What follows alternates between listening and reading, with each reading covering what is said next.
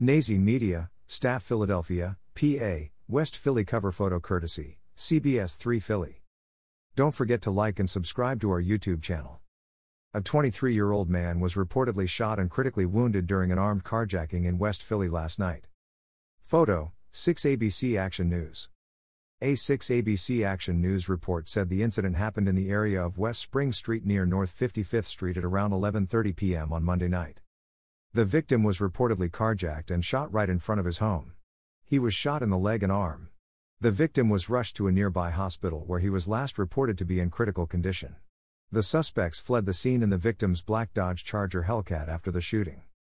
Greater than shots were heard by the witnesses, and then when the victims looked out, they saw the victim lying on the highway. And then they saw the victim's vehicle, which is a newer model Dodge Charger Hellcat, being driven from the scene, said Philadelphia Police Chief Inspector Scott Small. No suspects have been named and no arrests have been made at this time.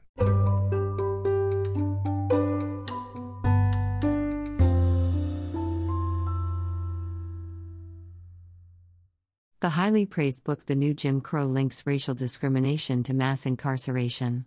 I haven't read the book, but it seems like something that can be used as an educational tool. Especially for a person who is currently incarcerated. At least 2 New Jersey state prisons disagree with my assessment.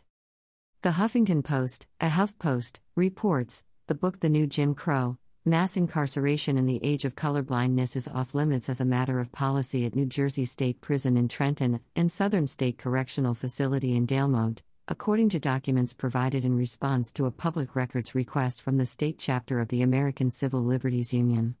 The ACLU chapter plans to send a letter to state corrections officials on Monday demanding access to the book for inmates in the state, which the group has said has the worst U.S. black-white incarceration disparity. The New Jim Crow chronicles how people of color are shut out of society by mass incarceration.